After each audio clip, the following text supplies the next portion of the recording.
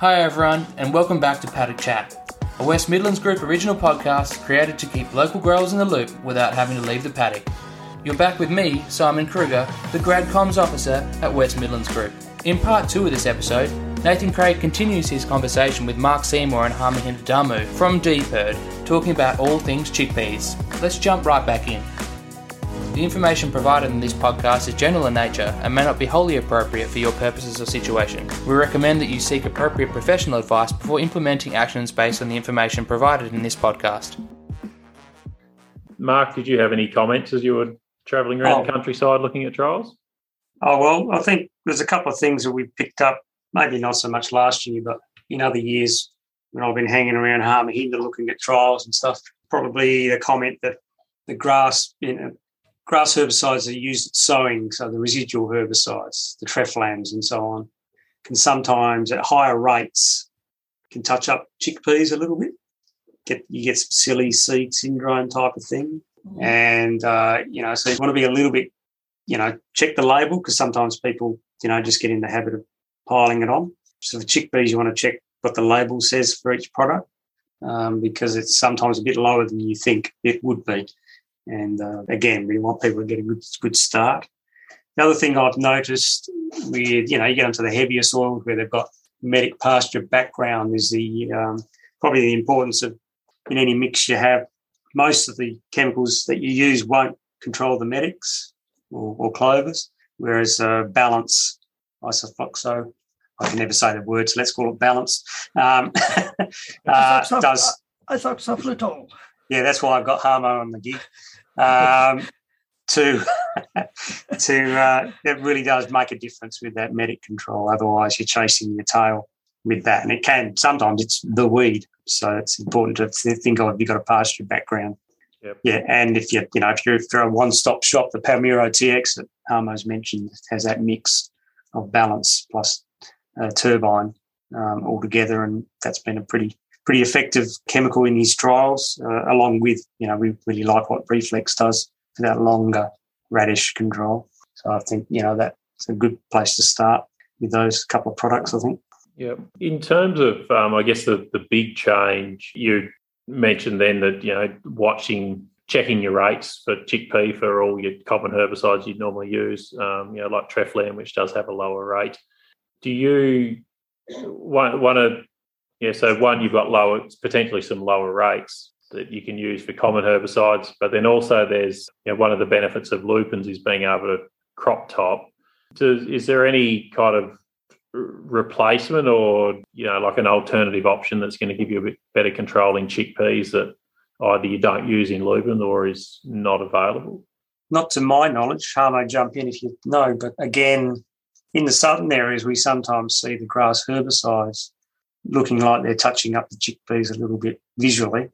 We haven't got any information to show that it's causing any yield loss or causing, one of the things we talk about is whether the nodules get knocked off a bit by that setback. Again, we don't. This is all just observations and speculations. So, yeah, we haven't really got that. I think, from my point of view, where we're using normal rates of the Treflams and Ultros and stuff like that. And we have, often our plots have, widely spaced gaps, and I don't really see it, so it's probably a worse situation than farmers. It's not really that the chickpea plots end up being much more grassy than other products where we may use different higher rates or are more competitive early on.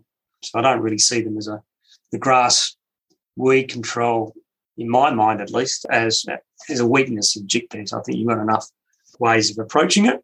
It would be, it'd be lovely if we had a crop topping option, but with the way that they mature and they leave everything quite late to filling seeds, that doesn't seem to be an option. We're going to have to change the type of plant, and in some areas, we've tried up at Geraldton, Martin Harris tried a range of different varieties that we thought might be early maturing and all that sort of thing, and it worked 1 year, and then the second year the same varieties were some of the last to mature. So we're scratching our heads going, what's going on? So we haven't been able to crack that one. Yeah. So it's a bit tricky. Yeah, I think our experience on the agronomy side is that if you've got a good plan to start with and you've got everything planned out, we haven't seemed to have any issues with both grasses or broadleaves in our chickpea trials. Where we did have a lot of ryegrass was in the first year where we didn't quite have the package right. We didn't put propyzamide out up front. And some of the plots in this trial where we're at, we weren't using all of the plots. So I went in the spray topped, but then we still harvested them, and the yield losses were horrific. There's 40% loss from that spray top, as you've mentioned before. So I think, what I've seen around the place is just getting the package right and having a plan for a start, the same as with your your fungicides, getting them right. So, and Nathan, from the grass weed control point of view, like Secura, Boxer Gold, and dimethamid, these sort of herbicides, they are quite effective on ryegrass, and they are adjusted on chickpeas. Yeah. So the farmers, they can use those products, if they want to, if they have a sort of serious issue of grass weeds in the paddocks where they're growing chickpeas. Yeah. Probably one other comment based on people phoning me up last year, I guess because we did have such a good start and there was a, reasonable expectation that all your crops going to look okay. And I think last year in particular, we were having people phoning up, finding parts of their farm where the chickpeas weren't doing that well. And I reckon in all of them, it came back to some sort of IMI residue. So in other years, when the crop's, struggling with moisture and whatnot, they may not have picked it up, whereas last year it was obvious whether they had some overlaps or some extra chemical going out, they were really knocking their crop around. So the chickpeas, are pretty sensitive to IMI residues and SU residues. So bear that in mind too, the choices, hopefully we'll have such a good year this year that we will see more of that damage, but because everything else will be doing well. But it is something to bear in mind. If you're in that system, chickpeas, may not be the best choice in some paddocks, or you need to change your system if you want to get into chickpeas and you're a heavy IMI user. There are going to be IMI-tolerant chickpeas in the not too far away, which will solve that problem, but until that time, you can really come unstuck. Not over the whole paddocks, but in the areas and so on. So just bear that in mind, I think. Yeah, and one of the we've been caught a couple of times with selecting trial sites, although averted disaster. But in one of our projects, we've been looking at a double break crop rotation where we're looking to follow chickpeas after canola. So hopefully the canola's already done a lot of the heavy lifting for weed control. But a common practice, definitely in our area, is to put some metsulfuron in the summer spray to tidy up the volunteer canola and the likes, which then renders the paddock unsuitable for growing chickpeas. So it's a matter of, as you say, kind of planning out and being aware of what potential residues could be around. Harmy, did you have a comment? Yes, I think chickpeas are very sensitive to sulfonylurea residues. So especially if you apply in the sulfonylureas for the summer weed control, you need to be careful, use your rate accordingly so that you don't get any residues in the crop season, Otherwise, maybe use another product if you're planning to grow chickpeas in that paddock. So, definitely they're very sensitive. And as Mark said, if we got IMI-tolerant or SU-tolerant chickpeas, that'll be good for that sort of paddocks, where we use SUs for summer weed control. And other thing I want to add one more thing from the trials.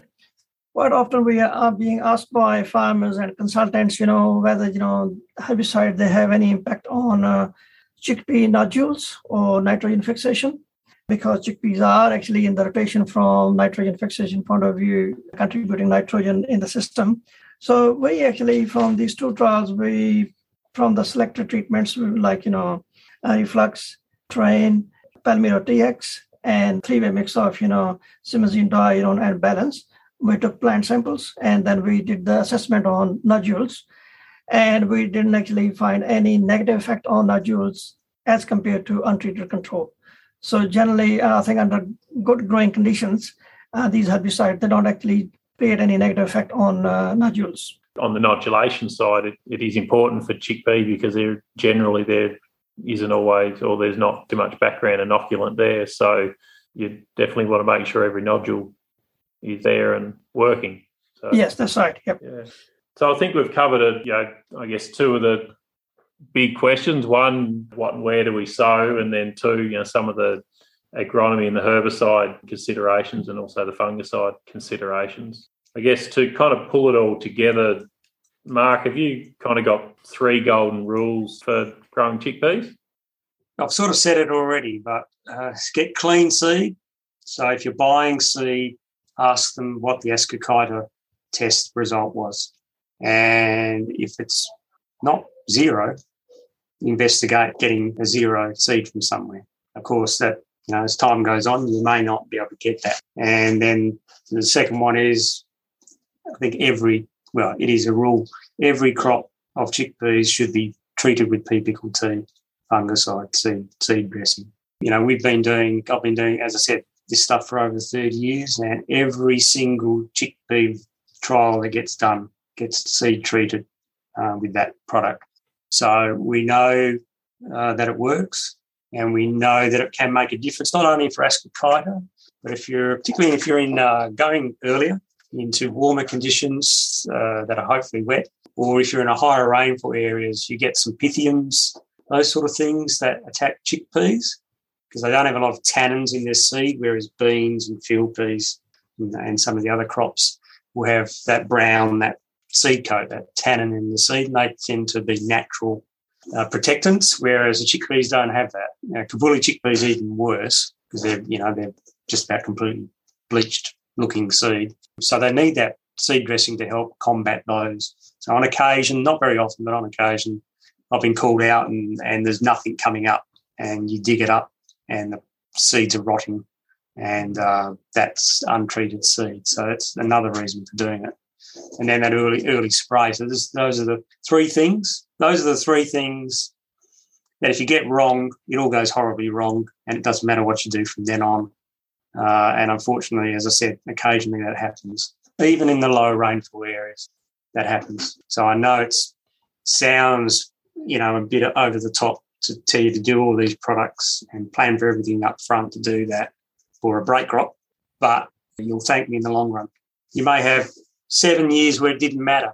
Then you'll have 3 years where it's a complete disaster. And if those first 3 years are the first 3 years you try to grow it, you'll never grow them again. So, if everything goes well, the yields are going to be okay, apart from, real bad years when everything's bad. The yields are going to be 700 kilos to 2 tonnes. And I think they're worth, the 5-year average is $730 a tonne. So you don't have to have too high a yield to make it pay. And there aren't many pulse rate crops that you can lock in that you're probably going to make money. So, it's worth spending that money up front. Yeah, definitely. And it's worth bearing in mind that it is a high value crop. So, you want to do your best you can to capture as much value. So, Mahinder, do you have your kind of 3 golden rules or your top things from the herbicide or agronomy perspective? That's another thing, chickpea being a high value pulse crop, I think choose paddock, which has a low weed burden, because chickpea generally they are poor competitor against weeds. And then select, because we have a range of herbicides available for chickpeas. So select herbicides according to the weed spectrum present in your paddock.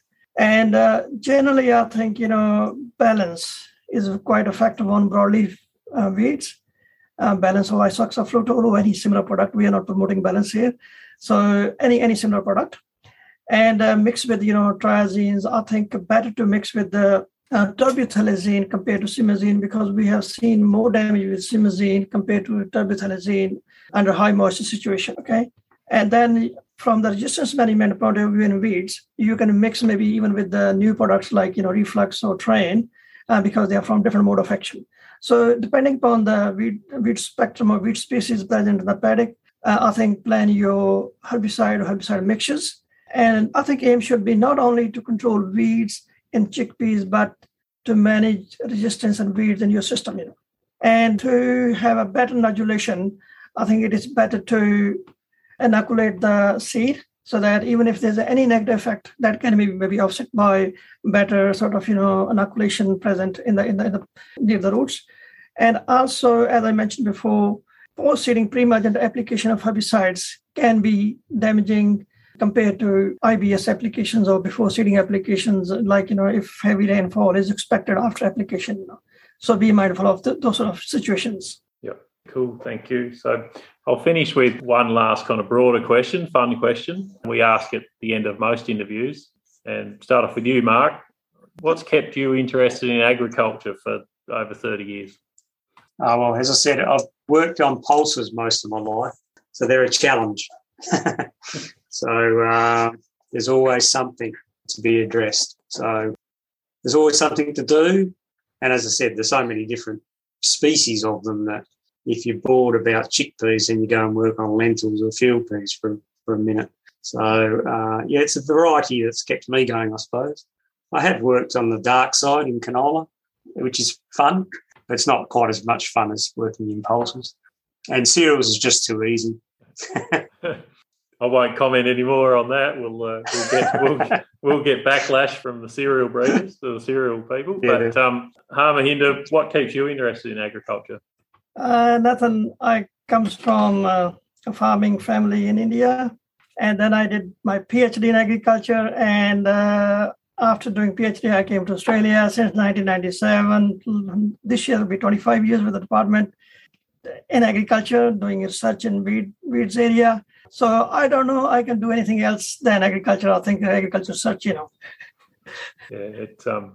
I pick up on that. It's what I've always done, and also the challenge is always there from one season to the next. So thank you both for your time. Thank you, Nathan. Thanks for the opportunity. Cheers. That brings us to the end of part 2 of this Paddock Chat episode. We hope you've enjoyed the conversation, and we at WMG would like to extend our thanks to Mark and Harmohinder for being so generous with their time and knowledge. I do hope you've enjoyed this special episode as much as I've enjoyed recording it. The best way to receive our updates and to stay in the loop with the latest in local research and results is by becoming a West Midlands Group member. Our members are an essential part of why we do what we do at WMG, and we pride ourselves on ensuring they receive relevant, timely and innovative information wherever they are and whatever they're doing. Becoming a WMG member ensures you'll save hours of your valuable time with easy access to the most relevant and up-to-date information you really need whenever you need it. Our membership gets you early access to our workshops, free or discounted entry for up to 3 farm business members to our major events, and exclusive access to our member-only publications like our monthly e-newsletters and quarterly technical publication. For more info, visit our website where you can sign up anytime. I'd like to thank our sponsors and members, without whom this would not be possible. See you next time for more Paddock Chat. Local knowledge from a paddock near you.